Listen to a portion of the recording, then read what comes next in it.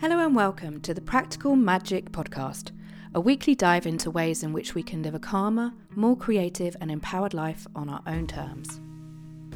I'm Kate Taylor, creativity and empowerment coach, and I'm on a mission to help us live an embodied life full of creative expression through my blended melting pot of goodness I call Practical Magic. Today on the Practical Magic podcast, I'm championing the idea of doing nothing, aka how to find white space in your life and how it can be so good for us in terms of our productivity, our creativity, and our mental health as well. So just how often do you find yourself answering the question, how are you, with the answer, busy? Or when you find yourself a moment to sit down for 5 minutes, you're running through that mental checklist of all the things you've got to do and all the things that you haven't done yet, and then feeling guilty about sitting there for 5 minutes and jumping up to get on with your day. You see, being busy has been seen as a badge of honour for too long now. It's a life full of work and family and social lives, the kids' social lives, our partners, the dog, keeping up with our health, making sure everybody's eating healthily, having a life fulfilled, full diaries, keeping up on social media, emails, full heads, overwhelmed, burning out. We're always on. See, in this entirely full life, do you give yourself space for doing nothing? I mean, pure, unadulterated nothing. Time to sit back, to reflect, to stare into space, to rest? Or is that what you rely on sleep for? Or your weekly yoga class? Doing nothing. I just want to let those two words sit with you for a moment. How do they feel? What comes up for you when I say those words, doing nothing? I have to admit, when I initially feel into them, I conjure up these old stories of hearing the word lazy going round and round in my head. I know those are my old stories and my concerns around the idea of doing nothing. But what comes up for you? Is there a positive or negative connotation to the idea of doing nothing? Or is it something you absolutely long for?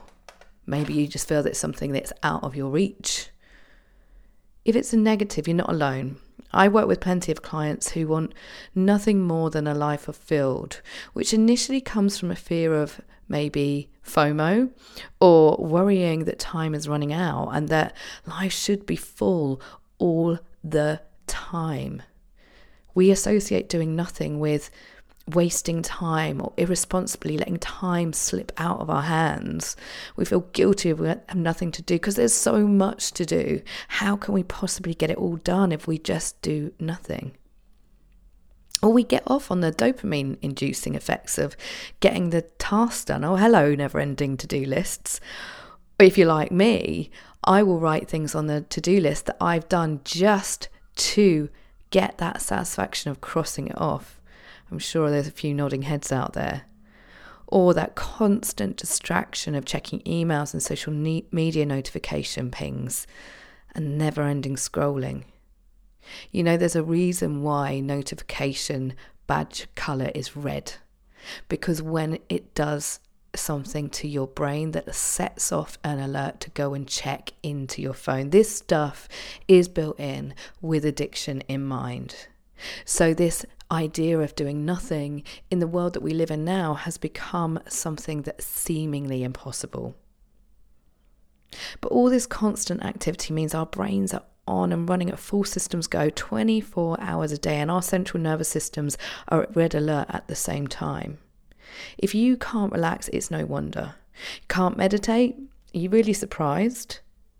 Overwhelmed with worry or anxious thoughts, it's becoming a consistent way of life. Not having this time to do nothing not only affects our sense of self, but our productivity and creativity too. Too many tabs open on the brain overloads our entire energy system. Like trying to pour water into a glass that's already overflowing. We can't expect much out of ourselves when we're collecting like puddles on the floor. but I can't do nothing. I'm bored. Oh, yeah, I hear you. The idea of being bored is something we've tried to eliminate from our lives. You only have to spend time around kids, especially now the summer break's on, and everyone's on the go, making sure that that dreaded B word doesn't set in. Oh my God, what would happen if the kids were bored? But what if boredom could work in our favour? Boredom can be the precursor to something entirely wonderful, a liminal space ahead of a magnificent idea, or the answer to something that you've been stuck on for what seems like an age.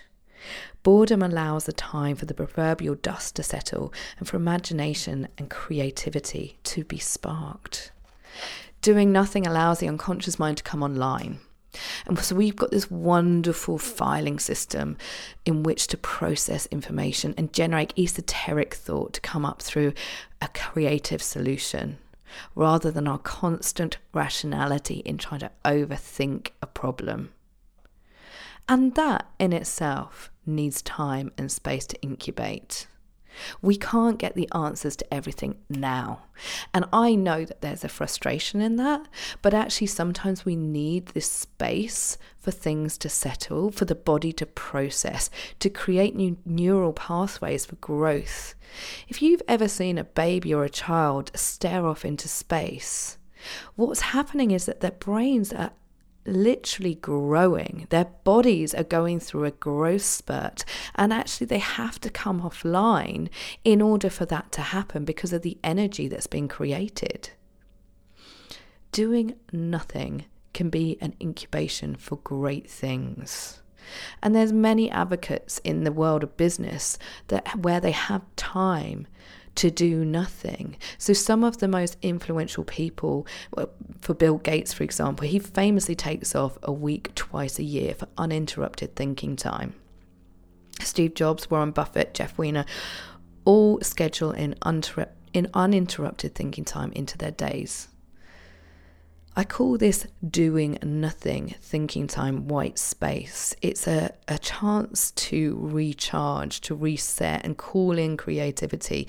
It's why 72% of us have our best ideas in the shower.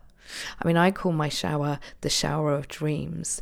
It's my time for white space. It's my time to be able to daydream. So bring some nothing time into your day and don't be fooled. There's always time. Put down that phone, stare off into space, have a shower, take a bath, go for a walk, look out of the window on your commute to work, schedule thinking time into your diary. Believe me, it's as important as doing the work. Create this white space for yourself and you could create all the time and the answers you could ever need to this wonderful thing called life. So thank you for listening to this week's Practical Magic podcast with me, Kate Taylor. It's been a joy sharing this doing nothing time with you. I hope you've enjoyed it.